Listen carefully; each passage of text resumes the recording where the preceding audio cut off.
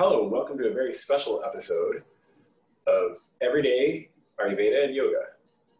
I'm Troy Snyder, a Vedic astrologer with Halipulu, and I'm joined here today with Myra Loon, Halipulu's founder, and Acharya Shunya, an author, speaker, scholar, and ordained lineage holder of Vedic sciences of Ayurvedic yoga and Vedanta, joins us here from California today, and we're pleased to have her to talk today about disordered eating. So as we begin, welcome Myra, welcome Shunya. Thanks, Troy. Nice to be here. Thank you. Disordered eating. Myra, I imagine you're seeing a lot of cases today around this topic. Yes. Talk a little bit about how the population's connecting here and what you're hearing. Actually, I was responding to someone this morning about it. What I'm experiencing is a great many women and men, mostly women, that have a very disturbed and difficult relationship with food. And the way we look at it is that it's a disturbed relationship with self. And especially I'm finding that when people come from their teenage years, maybe going to the time they go to university or that time frame after finishing school, there's a switch that happens. The thinking changes and the relationship perhaps wasn't good before that, but then it takes a turn in a way that's extremely detrimental to health. And then all kinds of behaviors come from that. So I look at it as something that is deeply rooted in the disconnection from self. Was you saying that was around like in preteen years or teenage years? Or? Oh, I think that it's pretty consistently begins early in life. And that can even be in childhood in some cases, but especially around puberty. And usually poor eating habits to start with, or a lot of consumption of sugar and no consistency with food. Then I find that just leads to trying to control things. Because feeling out of control with it is what I find to be probably the most consistent piece. It goes to restricting or overeating and then all kinds of other behaviors that go along with that. It makes me think about our identity forming in those years. And yes. Maybe how closely it's tied to identity forming. Yeah. You know, I actually take it back to the initial relationship with mother and how that goes. You know, I can't say that I've done studies or anything like that, but just observing how if that relationship, if that bond isn't there, then there's some disturbance right from the beginning. I was talking to somebody recently and she said, she grew up in what would appear on the outside to be, a very nice upper middle class home and so forth. But the children always ate separately from the adults. So they never learned anything. Nothing was ever demonstrated to them. And so food became very much about just whatever emotion was going on at the moment. And the food was used to try to comfort that emotion. A lot of, stuffing the food in and then sometimes, just not eating, all kinds of things that go along with that. It's related to our relationship with self and our relationship with others. Well, that's a lot of intense feelings and emotions, and almost none of it had anything to do with the foods themselves. I'm fascinated. And Shunya, what about you, your practice? Are you seeing a lot of disordered eating discussion, and is that something that you're finding out there? All the time I hear about it. And in fact, well said, Myra, relationship with mother and child. And I think there's one more mother and one more child, Mother Earth.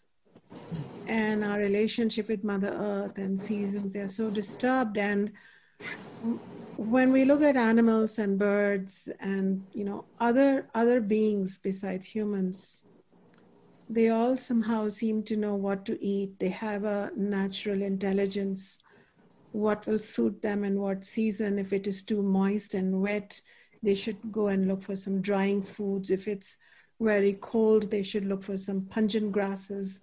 So there is an inherent intelligence that is intact in all beings except the human being. And I wondered if it was a punishment, but it's really part of our evolution, that we've been given choice And the first symptom of having a choice is disdaining that and forgetting about Mother Nature. And what has happened with the fast-paced technology and with estrangement from Mother Nature, we forget what season it is. At one time when I was growing up in India, I grew so close to nature that for me, season was not going shopping for a new set of clothes or colors, but season was change of foods in the kitchen. And I knew the season was changing, or change of spices.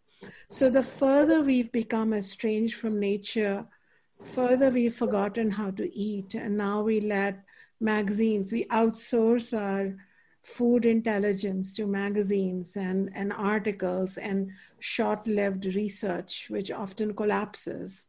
For example, should we be having more carbs or fats? Fats are bad or fats are good? Carbs are bad or carbs are good?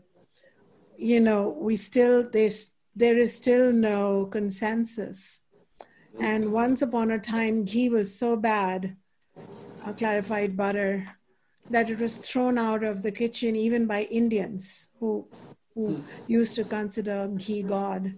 And now that ghee has once again entered the good books of moody scientists and their maverick data, everybody wants a bite of that ghee. So I think there is also tumultuous confusion, estrangement from nature, no understanding of seasons, and no subtlety left to observe our own tastes. So I think, continuing on what Myra said, I agree that our relationship with our ultimate mother has also become challenged. And then also, as the seasons change, the Ayurveda texts say that when the seasons change, when it doesn't rain on time, or it's too hot when it should be misty and cool, the crops change. The six tastes don't remain the same.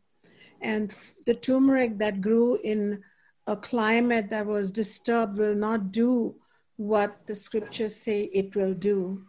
So when everything is so disturbed, eating disorders, gut-based disorders are bound to proliferate. And a bunch of my students came from not being able to keep their food down for physiological or psychological reasons, or it was giving all kinds of conditions. So I do feel that this podcast is very timely and this topic.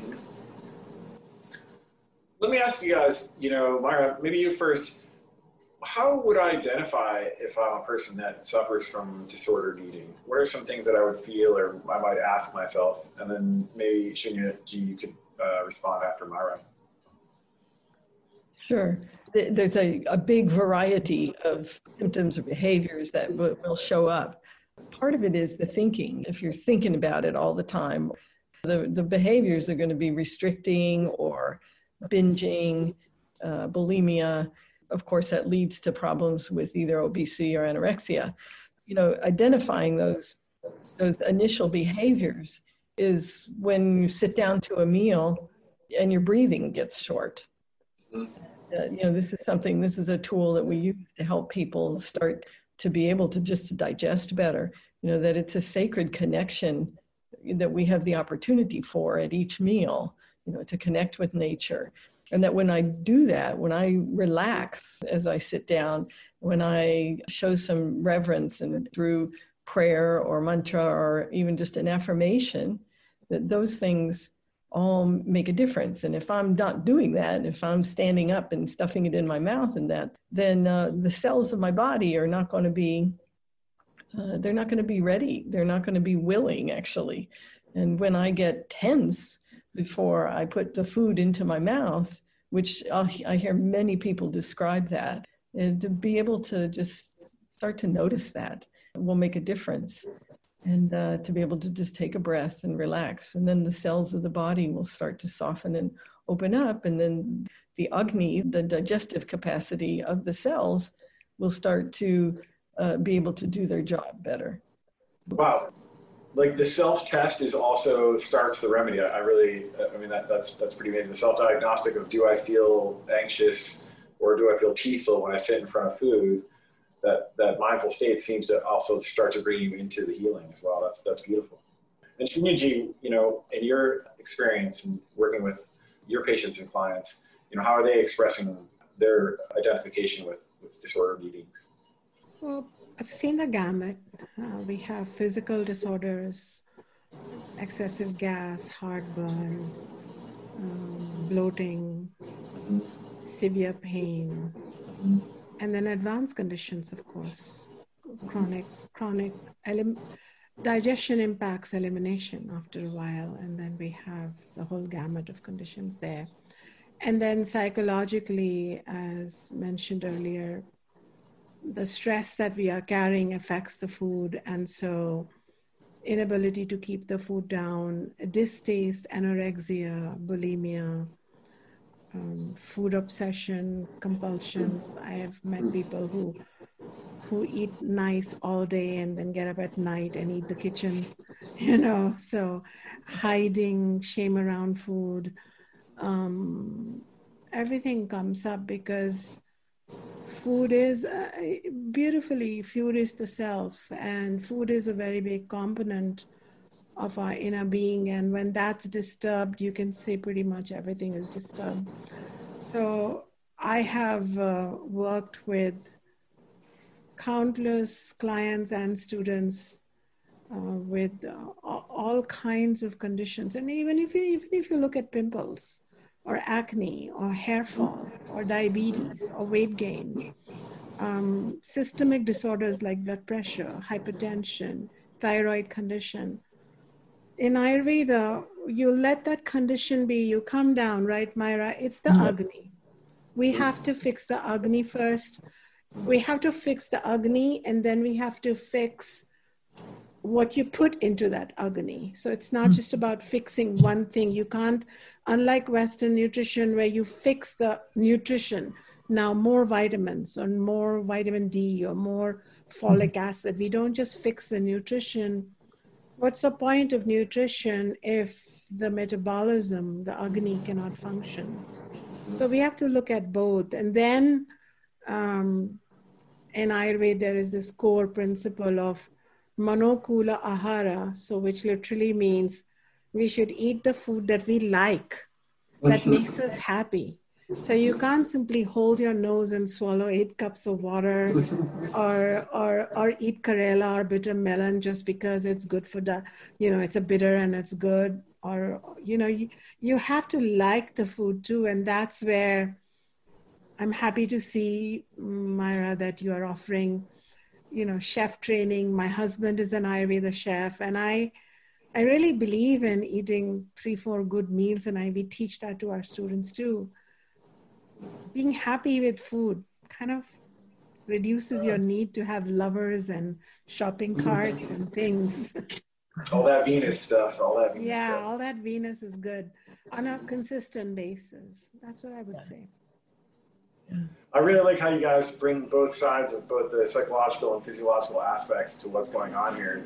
It seems as though, again, this is one of those places where a little bit of mindfulness really goes a long way, both in the psychological as well as in the physiological aspects of life. That's pretty key. And Shinyaji, you're introducing us for our audience here to the concept of Agni. Maybe we could back up just a little bit and talk about what is Agni for our audience. Maybe Myra, you want to talk a little bit about that, and then we can run over to Shinyaji. Sure. Yeah, it's an interesting thing because, especially as it relates to people eating all day long, and the concept of Agni is something that is so new for most people. If we think about it as our ability, or let's say it is the energy that's available to transform anything that we consume. So that would be anything we expose our 5 senses to, which includes what we put in our mouth. So how I talk to people about it is that if I don't have energy available to take care of what I put into my mouth, then it's going to accumulate somewhere in some way that doesn't work well with the design of my body and my mind. So then I take it from there to explain to people how it might relate to their specific condition. It's something that I know for me, when I was learning it, it had to come back to me again and again. That it wasn't just something that, it's there. and I have it because I have a body, but that is something that I need to take care of, and that I need to make sure that I'm not insulting it on a regular basis so that it can't do its job. And then I do things that to make sure that I nurture it and take care of it. And that it has to do with everything that I digest in life. You know, my ability to explore new ideas, my ability to have a sense of self-confidence. Those are the things that I think it's really important that we understand that it has an effect on everything. So taking care of it, a big part of that is about our relationship with food. Now, it sounds like Agni can be of high or low quality. Do I have that right? Of high or low quality. Well, Agni can be working well. It can be strong. It can be too strong sometimes. It can be too hot. It can be a little slow. Okay. Yeah, that's what I'm wondering about. Yeah. And we have names for all these in Sanskrit. That when it's too hot, it's Tikshnagni, and when it's too slow, it's Mandagni, and when it's just one that I see really significantly among people where the eating gets quite disordered, which is irregular, meaning, oh, I can skip a meal, no problem. Yeah. And then I eat like a horse, you know, I eat a lot, too much, you know, the next meal. I liken the Agni to a campfire. If you give it a little air and a little wood and poke it, you know, take care of it, it goes, it burns. And if you throw sand on it, it smolders. And so understanding, you know, when we're making our Agni smolder, it doesn't work well. And then over time, we accumulate problems as a result of that and have disease in the body and in the mind. Yeah. Shinji, Agni, what are your thoughts?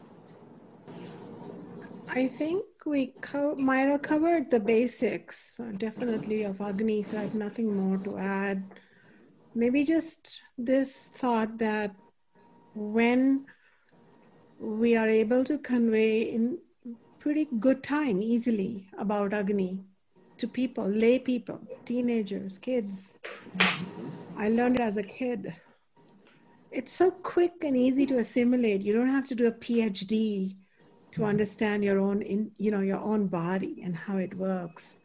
And then you learn to, as Myra said, not insult it, but treat it well and understand what it needs, especially once you understand what kind of Agni are you born with, because you may have a genetic Agni. And then your Agni can also change with age, and or with season. So you start noticing something changing in its requirements and its efficiency. So as I aged, I was born with pretty efficient Agni, Tikshna Agni. And then as I aged, I realized that the efficiency has gone down. So then it made total sense that I'm not going to eat what I used to eat 20 years ago, or even 5 years ago, or even 2 years ago. And I will lighten both the quantity of the food I eat, the number of times I eat, and even the quality of its denseness, guruta, or lightness, laguta. So I was able to be my own alchemist in that sense of what I need. So I feel that I want to add that to people, especially who are not Ayurveda students or aficionados, but just want to know, I would say Ayurveda empowers us with these quick, simple to understand concepts, and then we are able to take care of it. And just the last thing I would say is that Agni means a flame. It's something hot. And the basic thing is, if you're carrying a hot flame within you, and if it's already hot, and it's burning food too quickly, then it's so simple and intuitive to go find cooler things to eat and more denser things for it to be engaged with. And if it is kind of like a floppy, wet flame, then you want to put some sharp things in it, like ginger or garlic or cumin, to pick it up. Everything makes sense once we get Agni. So, yeah. That's all I can say. We can go on. Fascinating. Yeah, you made a good point, that it really just makes sense. And I hear people talk about this a lot, and that it always makes my heart warm because then we know that it's touching that deep part of us. It'll make a difference in somebody's in their lives. Taking it back to the disordered eating, that's where that disconnect is. And so Agni is a really nice way to start to reach people who have some of that disordered eating going on, to help them, just to be able to empower them to see how they can control that, rather than trying to control other things that maybe don't, that aren't helpful to them. And pets know when to say no to food, and babies know it, but we humans force the bottle on the baby or run after with a spoon. But intuitively, we are born with that connection. So when teachers, like both of us, remind our students, it kind of takes them back to their birthright to know when to eat and when to not eat, when to fast, when to take a walk. It's so liberating, actually. Yeah, it is. Recently, I talked to a couple of mothers, new mothers, and they have just no idea what's happening. My baby is 9 months old and still waking up 3 times during the night, and not to breastfeed. And we just talk about Agni and how the Agni has to develop, and perhaps you're giving him food that he can't handle. They make the shift and the baby is great. I'm always enamored by the ability of the human being to heal if we get out of the way, if we take away the cause, which is something we always look to first. Very different approach for many people. And I think with healing disordered eating, sometimes we have to go there very gently. And we need to start to approach the layers of us as human beings. And, what am I willing to look at before I come to that root cause? A couple of things I really enjoyed hearing that you guys said. One is, when you began talking about Agni, especially Shunaji, it creates a little space to work with Agni instead of being a servant to Agni. The way that you talked about it allowed me to think about it in a way that it is changing, maybe sometimes faster or slower than the rest of me is changing. But the attunement to the Agni and its ebbs and flows likely is the remedy, likely is the deepening of the connection. And then the second thing that comes to mind is the strongly held food belief systems. I'm wondering how those conflict with what the development of our own internal Agni is. Like you were saying, the kinds of foods that serve our digestive system change over our lifetime. Well, if we have closely held belief systems from when we're a child that we only eat these things or we don't eat those things, I imagine those would conflict with what might be what our Agni is craving at the time.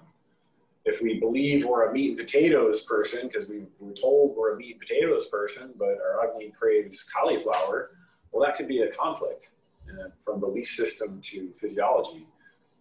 So those things come to mind in the dialogue as well. How we might deal with the approach, I guess, or the mindfulness to not get entangled in our own beliefs, right?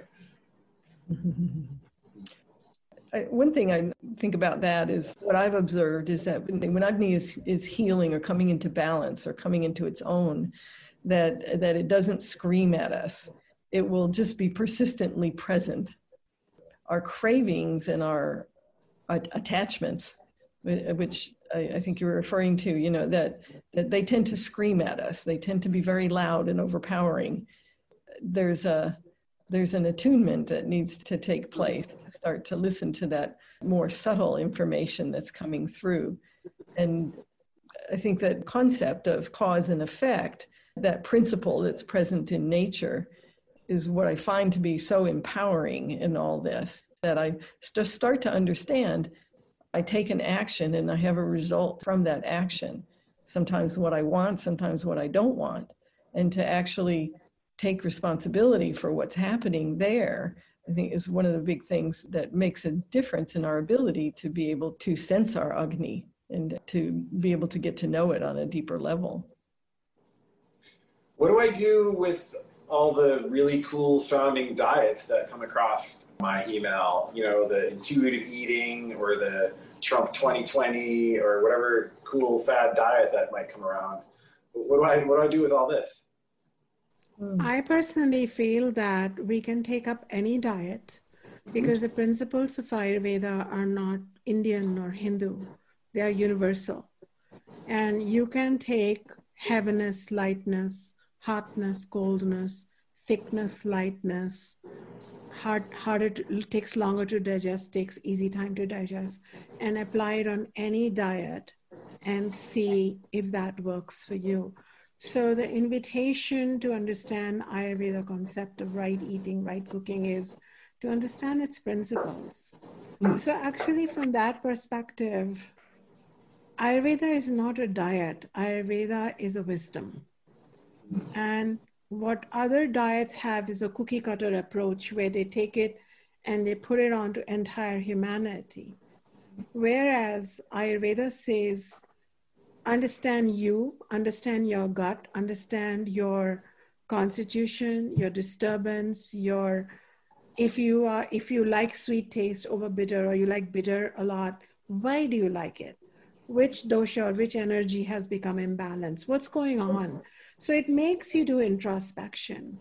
And I think once somebody has understood the Ayurveda principles of right eating, because I have international students, they can go back to their Japanese cuisine or Native American and Indian cuisine. I have had so many Indian students who are like shocked after studying Ayurveda because Ayurveda cuisine has nothing to do with Indian cuisine. The average Indian cuisine in the average Indian home is contrary to the principles of Ayurveda. So Ayurvedic diet is scientific diet, informed process of eating, and it's using a lot of physics to understand that, okay, my Agni is dull right now, so I'm going to add a few more pungent, bitter things and heat up the temperature of my food. This is not a good time to have, ice cream. Whereas even ice cream is not a bad thing in Ayurveda. If your house is on fire, what do you need? You need ice cream. So this science can work for every diet. So before you get on one, I always say, get with the physics of eating. Yeah. I like how this reinforms the title of our talk today, too. What I hear you saying, Srinaji, is that Ayurveda is a system of organized eating versus the disorganized eating that we might have been doing in the past. So it feels very clear there. I appreciate that. Myra, anything you'd like to add? I was just nodding my head and saying yes to what you were saying. But you mentioned, Troy, the intuitive eating, and it sounds good. Yeah, it sounds really cool. Yeah, and essentially that's what we're talking about, except that it's taken up in the presence of imbalanced dosha, then it becomes something that can be quite harmful and create more imbalance. So I just wanted to mention that, because what Shinjati was talking about, and I think what we've all been talking about, is that we need to come back to the nature of ourself, and that includes our intuition. But when my mind is running all over the place with excess vata dosha, then I'm not going to hear that correctly. And I think that's one of the beauties then of Ayurveda, because it gives us the tools to learn how to bring balance to the mind, to the body, and our connection to our spiritual self. The story that you guys are telling, it sounds a lot like that at the time of birth, we'll say, we start off with this almost a pure organized eating system, but it seems like right away we start to take on what I would call traumas. And as though you described the kind of, some of us have this feeling of either, anxiety when we sit in front of food, that seems almost like a PTSD response where we're being re-traumatized over and over every time we sit in front of food. And so what I'm gathering here is that this work is much the same as all other healing work, which is to try to restore our organizations, our organized self, try to restore our harmonized self and our peaceful self, and to try to reduce the re-traumatization of self that we experience over and over by putting ourselves into circumstances which don't allow us to find these, kind of peaceful, serene, open environments to enjoy food and essentially develop the vitality from the food that we're trying to consume. Yeah. So I hear that in both of your stories, really, and I can appreciate that in my own experience too. So, I guess over and all, we began by thinking about that these disorders are on the rise. And I would assume that you guys both would feel that is true, that this is something on the rise. Do you think that there's like general symptoms we would think about or consider, be mindful of, as though we're not just talking about our individual self? I'm thinking about practices around food that we might all employ that provide stronger, deeper, more meaningful relationships, or reduce the kind of food traumas that we might be experiencing. Are there general things that we can all do?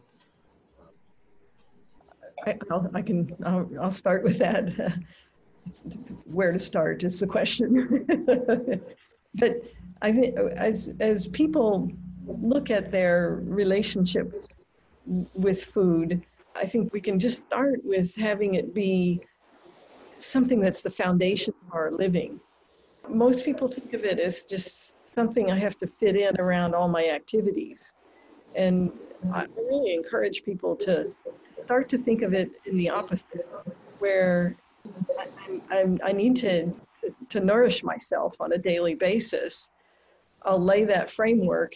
How does the rest of my life flow with that? Now, certainly, that doesn't mean you can't be flexible, of course, but it's the thinking, I think, that to start to look at that, how can I have a different attitude about it and about myself? Because otherwise we get in such a hurry. We're rushing to do as many activities as we possibly can, as much work as we possibly can. And if I do more, then eventually we have to get back to what is at the root of all of that? Well, there's usually fear at the root of that. Perhaps I'm talking about it at a higher level here, but it really comes back to, did I come here to Earth and in this human experience to run and run and run and run and get somewhere, or did I come here to have the experience of living? And so I think it's important to go back to that and say, what am I doing? At least this was something that was very helpful for me, and I find it to be helpful with my clients. And take a look at that bigger picture, and then that gives us the ability to start to come down to, what am I doing in my daily life, and how can I see other possibilities of how to live?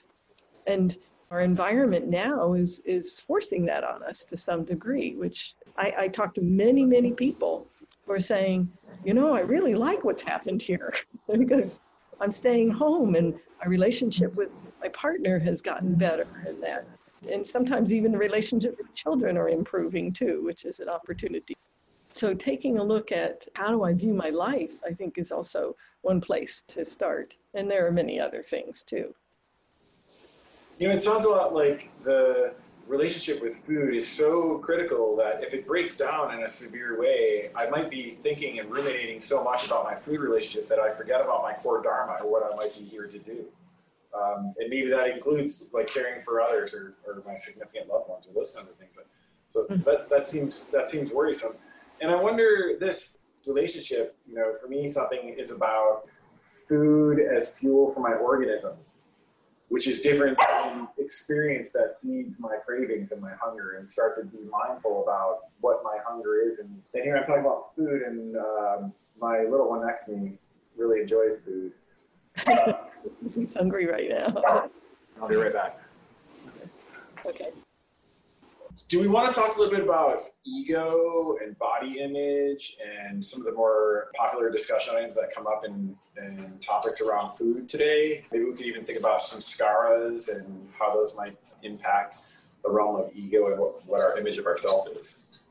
I'm wondering what your thoughts are related to the disorganized eating behaviors, as though they impact our self-image, and how intricate the relationship between self-image and eating might be. Yeah, the body composes our sthula sharir, our body, and our image is totally tied up to it. But then I always remind seekers that There's this ancient Vedic saying, Annam hi saumya manaha, which means annam, food. The mind is nothing but food. So I tell them that eat your way to self-esteem, make decisions, make sankalpas, make choices, eat in a self-valuing way, and that's going to show up as a mind that values itself. When you trash your body with trashy food and don't make good choices or eat bad food despite knowing that it's hurting you, you are not just hurting your body, but you wake up, your spine wakes up weaker. You are emotionally stunted every day of self-sabotage and self-harm. And food, because annam is manaha, annam is the mind. When you eat, when you cook, from beginning with giving yourself permission to spend money. Organic food is not necessarily cheap. Growing food in your backyard is time consuming. So none of this is easy, like going to the supermarket. But when you give yourself permission that you deserve it, like the god and goddess that you are, you spend money on the best food, you cook for, you take the time, you let phone calls wait, emails wait, Insta and Twitter wait, and you cook for yourself, you lay out the table, you eat the food, and you're so subtle, you're quietly eating it so you know when you're done. And Ayurveda provides those little tips of, when do you know you are done? And it says, you should walk away when there is no pressure in the stomach. You should walk away when your heart doesn't feel heavy. You should walk away when the sides of your chest don't feel pushed. You should walk away when your abdomen doesn't need to bloat. You should walk away when you don't feel sleepy right afterwards. You should walk away when you don't have pathological thirst afterwards. And you should walk away when you're feeling happy. So these are some rules from Charak Samhita and ancient texts. Walk away. And when you walk away, you walk towards your own taller self, truer self, happier self. So I've had, I'm sure Myra has had too. We've all had people with like quite advanced eating disorders to the point where they were hurting themselves psychologically and every other way. And their self-esteem was eroded. And I helped pray to the food and develop a new relationship.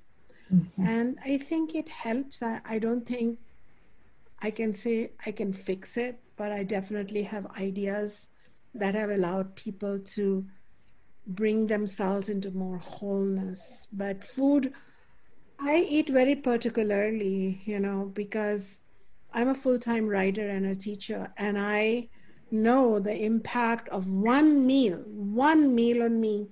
Not just a few hours later, but 30 days it stays in my body. This is Ayurveda biochemistry. And on the 30th day, it will become ojas, my immunity. So I don't like to be, once you know the science, you want to blossom, Yeah. But I want to say I did go through a dark time in my life. And my relationship broke down, my marriage broke down. It was not something normal in my kind of family. You get married for 7 lifetimes in my culture. And it was not something I expected in my own life to happen to me. I don't know if I created it or they created it or it was karma, but it's all, everything. And I ate myself to sickness. So I'm not talking from a pulpit. I'm talking from a person who ruined their health, had bronchitis, had asthma, was several sizes heavier. I don't mind being a kapha dominant woman who's not super slim, but I was unhealthily, carrying weight. I've been there. And then I had this moment where it was just me and my darkness. And then I said, I'm done. So I can speak from the power of, I don't know if I wanted my body back or I wanted my self-worth back. But I think they're connected, and the self-worth comes from good food. So I've come back. This happened many years ago, like more than 2 decades ago, but I brought myself back meal after meal, Your experience shines through, though. 2 decades ago or not, you're right here with us. So thank you. Thanks for sharing that too. And it really is, it's a step-by-step process for all of us. I remember very early on my yoga teacher saying to me, she said, she tasted my cooking, and I never thought of cooking as being anything. I was very practical and simple about it. And then she said, your cooking is good. And I realized at that point that it was something that I had started putting love into, but partly honestly, was because it was all I ever thought about. Before I came to yoga and Ayurveda, that I thought it was constant. I overate every time I ate. So you were talking about all the things from the text, and I was ticking off all the ones that I was doing before. And then when I started to learn the principles of Ayurveda, I was able to start to be able to change some of that. But it was a gradual process for me, for sure. But there came a point where there was freedom. And that freedom had everything to do with my connection to myself. It came with some spiritual devotion. I also look at it connecting to Agni, because I'd had weak Agni all my life too. And to stop insulting it made such a difference. Our ability to heal is such a powerful part of being human. And I experienced it, and I love to watch other people experience it when they do something and it makes a change in the result. So that we make an internal decision, and then the body starts to follow, and it starts changing and healing. And this is, I think, the magic you were talking about, Troy, that just makes life worth living. In Ayurveda, we have that opportunity, like that, Shinjaji, that we have it every day, every meal, every time we make choices, then we can experience the beauty of life. And that's something I work on on a daily basis to do this and encourage people to, because it is, for me, though, it's just that I have to draw that mind back. It's like, no, we're right here, right now. Be there. And then I am there, just like the opportunity to be with you all today and have this conversation. Wow, this is incredible. Long roads. Yeah. and filled with coming to the light, right? So both your stories provide me a lighter sense of what's out there, what to look for. So I'm honored and I appreciate that for sure. I wanted to mention also about, related to our topic for today, is the whole perfectionism thing. I didn't ever think of myself as a perfectionist. But as I look back, there's a lot of that energy, a lot of that kind of thinking going on. And I find it to be really common with people today. I thought it made me strong. I thought it meant that I was committed to things and things like that. I think one of the most important things for people these days in healing is to begin to let go of that perfectionism and to start to recognize the role of the ego or the ahamkara in that it's not serving us in that place, and that we're all perfectly imperfect. And I was thinking about it because we all have bumps in the road, and I've been around the planet long enough now to have had quite a few of them. Happily, they get smaller as I continue with Ayurveda and yoga. But it's there, and it's okay. It's okay. There's forgiveness and there's healing. And I think that's a really important thing related to our topic. And maybe there's a way to share the bumps in fashions that don't feel frightening or feel for us. Like you said, we're all just human beings. So some of those bumps can be pretty funny stories if shared with the right tones and enlightenment. They're not all tears and fears. So I can appreciate that too, for sure. And it helps us all know that we're not alone. That we're not the only one that's having that kind of a problem, or with our thinking and otherwise. Sovereign self, Shinji. coming out in December. Pre-order available now. Anything you want to preview seems very relevant to everything we're talking about today. Tell us about the world's most timely novel. Well, it's actually nonfiction. It is the teachings of the Vedas, Upanishads, and Bhagavad Gita, really the healing of the mind. And apparently we all have a beautiful self waiting for us. It's healthy, it's shining, it's wise, it's intuitively connected to Divine Mother, Divine Father. But we are unaware of it on a day-to-day basis because we are cluttered with, our mind is cluttered with doubts and beliefs and miseries and projections of its own creation. And the body is cluttered with undigested food residue known as toxins. So we have the light, but we're looking for it outside us. So along with being an Ayurveda teacher, I'm also a teacher of the teachings of the spiritual tradition of Ayurveda, the Bhagavad Gita, the Vedas. So this is my book where I have presented in great systematic detail what a seeker can do if they want to really grab the light within them and they want to address it by first addressing the false beliefs. So it was my journey, but it was also my education, and I put it two together. And this book is coming out by the same publisher of my former book, Ayurveda Lifestyle Wisdom, which is Sounds True. Delighted that you brought it up. Thank you. Oh, thanks. I'll be looking forward to giving it a read. Thank you very much. Anything else, Myra? We have our Agni therapy program for healing digestive issues, but it's also a great way to create a new foundation for living, bringing the mind and the body together to work with the spirit in the healing process.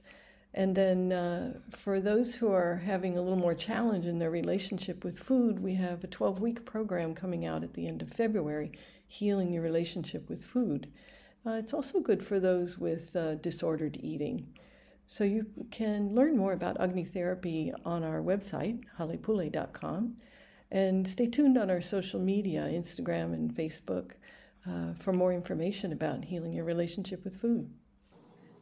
Ladies, thank you very much for your time today. Yes. Look forward to our next meetings. Yeah. It's good to see you all. Thank you, Shinjaji. Yes. Yeah. Thank you, Myra. Thank you, Troy. Thank you. Yeah. Bye-bye.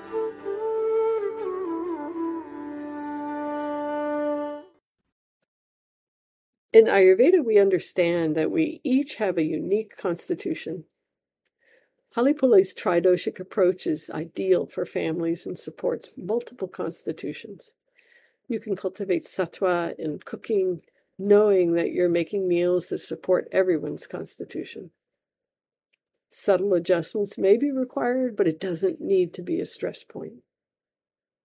To learn our tridoshic approach to create nourishing meals, join Simple Ayurvedic Cooking with Halepule. The recipes are easy, delicious, and will leave you feeling energized. And the link to join is in our show notes.